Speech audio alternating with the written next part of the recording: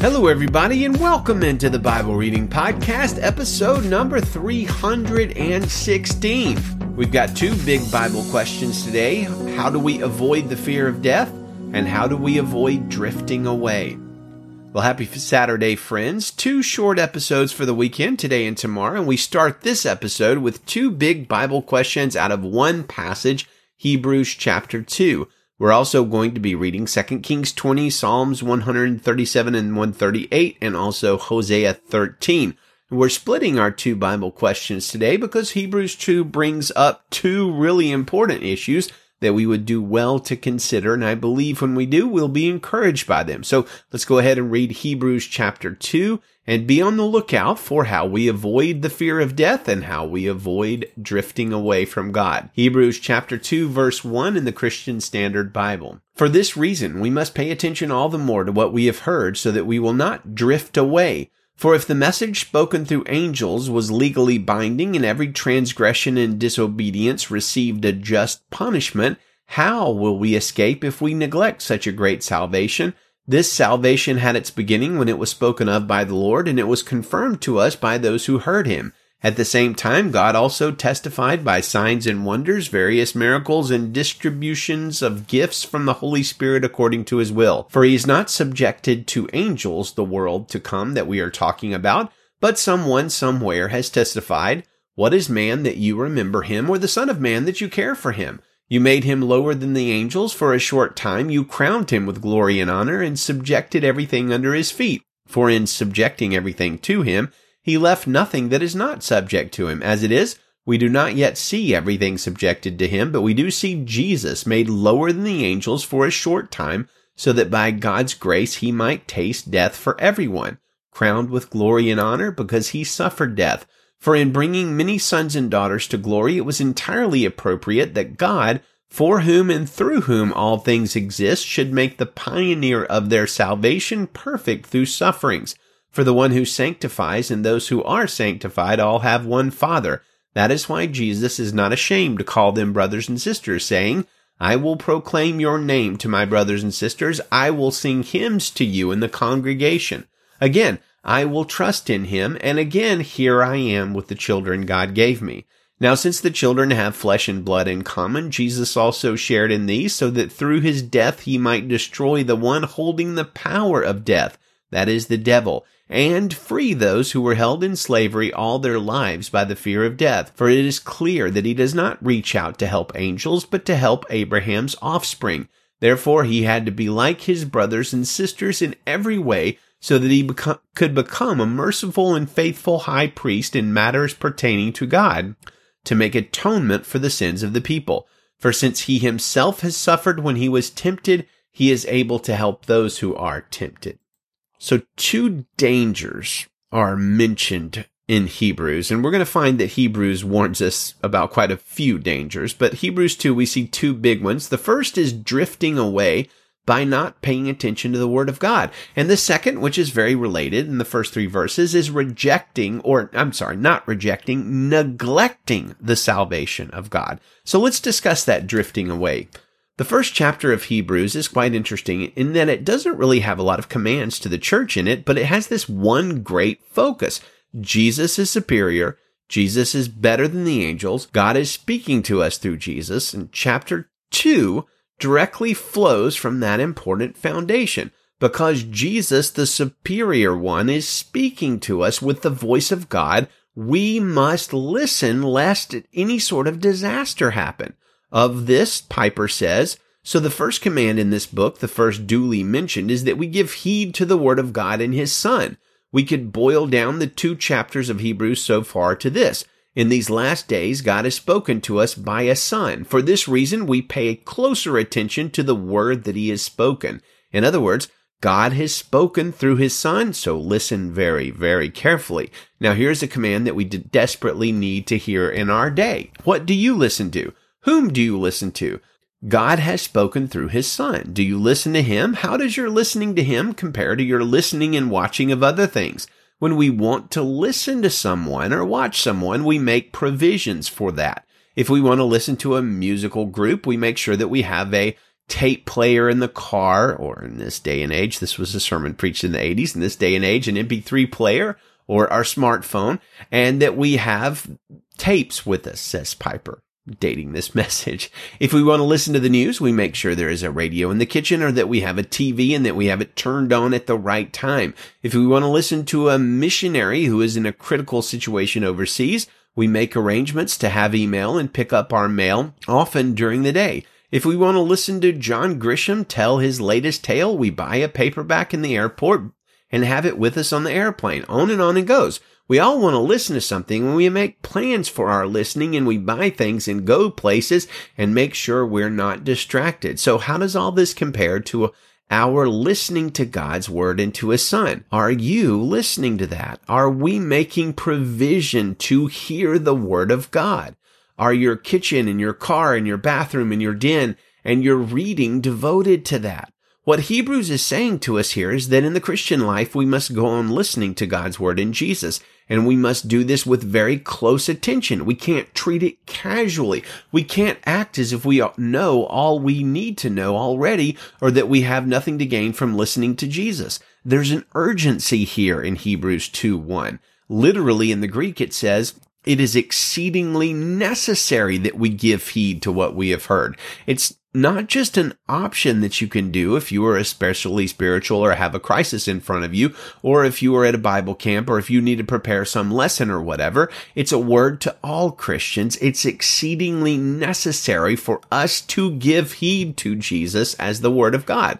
So God is speaking through Jesus. It's necessary, crucial that we listen, or, says the writer of Hebrews, we will drift away to a very dangerous place. Now, how dangerous is that drifting away? It's life or death. As Spurgeon says, "Hark, how shall we escape if we neglect so great a salvation? Not if we resist it, reject it, despise it, oppose it, but if we neglect it." If a man is in business, it is not necessary that he should commit forgery in order to fail. He can fail by simply neglecting his business. If a man is sick, he need not commit suicide by taking poison. He can do it just as surely by neglecting to take proper medicines. So it is in the things of God. Neglect is as ruinous as distinct and open opposition.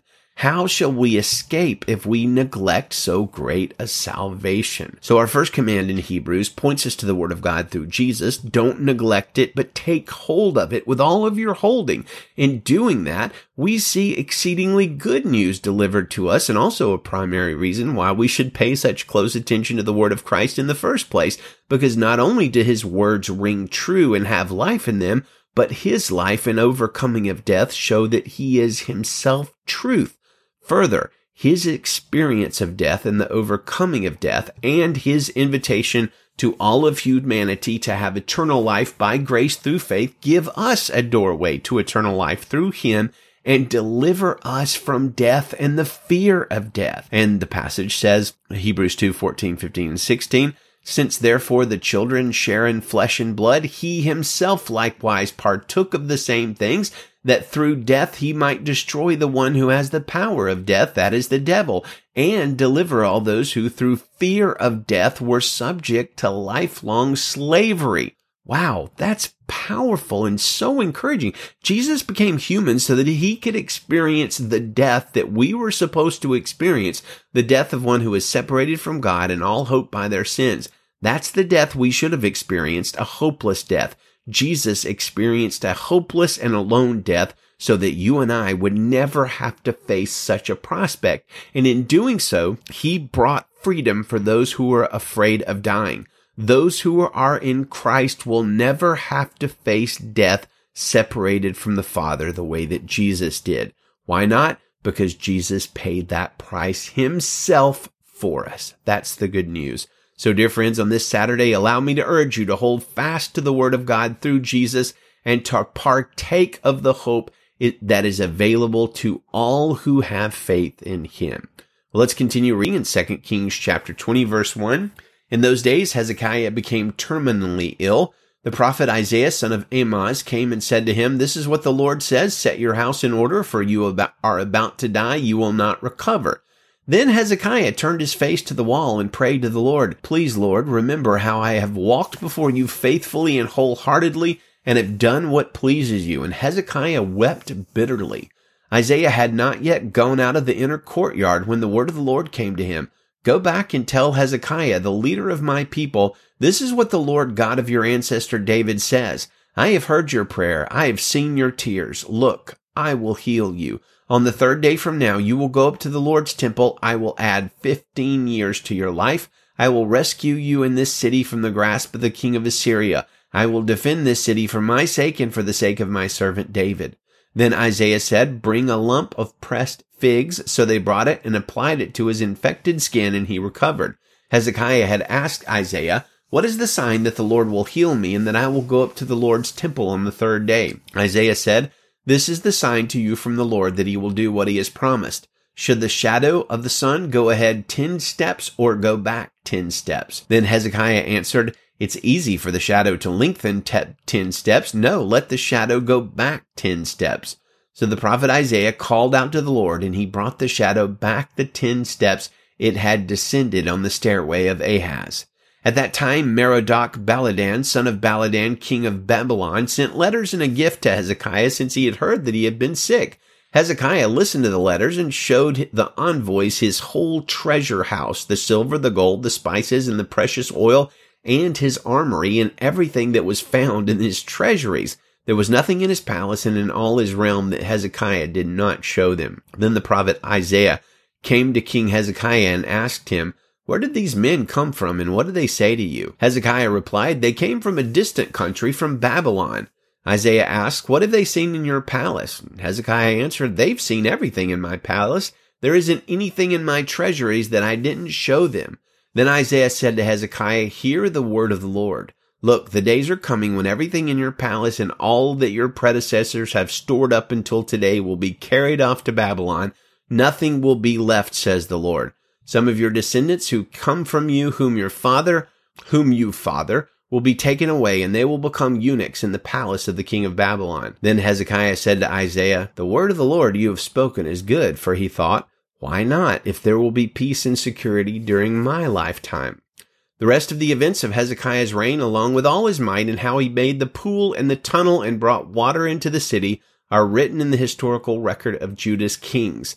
Hezekiah rested with his ancestors, and his son Manasseh became king in his place. Psalm 137, verse 1.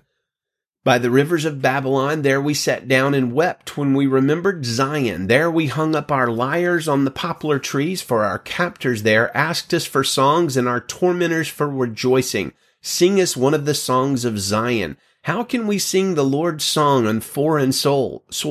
If I forget you, Jerusalem, may my right hand forget its skill. May my tongue stick to the roof of my mouth. If I do not remember you, if I do not exalt Jerusalem as my greatest joy. Remember, Lord, what the Edomites said that day at Jerusalem. Destroy it, down to its foundations. Daughter Babylon, doomed to destruction. Happy is the one who pays you back what you have done to us. Happy is he who takes your little ones and dashes them against the rocks. Psalm 138, verse 1. I will give you thanks with all my heart. I will sing your praise before the heavenly beings. I will bow down towards your holy temple and give thanks to your name. For your constant love and truth, you have exalted your name and your promise above everything else. On the day I called, you answered me. You increased strength within me. All the kings on earth will give you thanks, Lord. When they hear what you have promised, they will sing of the Lord's ways. For the Lord's glory is great. Though the Lord is exalted, he takes note of the humble, but he knows the haughty from a distance. If I walk into the thick of danger, you will preserve my life. From the anger of my enemies, you will extend your hand. Your right hand will save me. The Lord will fulfill his purpose for me. Lord, your faithful love endures forever. Do not abandon the work of your hands. Hosea chapter 13, verse 1. When Ephraim spoke, there was trembling. He was exalted in Israel, but he incurred guilt through Baal and died. Now they continue to sin and make themselves a cast image, idols skillfully made from their silver, all of them the work of craftsmen. People say about them, let the men who sacrifice kiss the calves. Therefore they will be like the morning mist, like the early dew that vanishes, like chaff blown from a threshing floor, or like smoke from a window. I have been the Lord your God ever since the land of Egypt. You know no God but me, and no Savior exists besides me. I knew you in the wilderness, in the land of drought. When they had pasture, they became satisfied. They were satisfied, and their hearts became proud. Therefore they forgot me. So I will be like a lion to them. I will lurk like a leopard on the path. I will attack them like a bear robbed of her cubs, and tear open the rib cage over their hearts. I will devour them there like a lioness, like a wild beast that would rip them open. I will destroy you, Israel. You have no help but me. Where now is your king, that he may save you in all your cities, and the rulers you demanded, saying, give me a king and leaders? I give you a king in my anger, and take away a king in my wrath. Ephraim's guilt is preserved. His sin is stored up. Labor pains come on him. He is not a wise son. When the time comes, he will not be born. I will ransom them from the power of Sheol. I will redeem them from death. Death, where are your barbs? Sheol, where is your sting? Compassion is hidden from my eyes. Although he flourishes among his brothers, an east wind will come, a wind from the Lord rising up from the desert. His water source will fail, and his spring will run dry.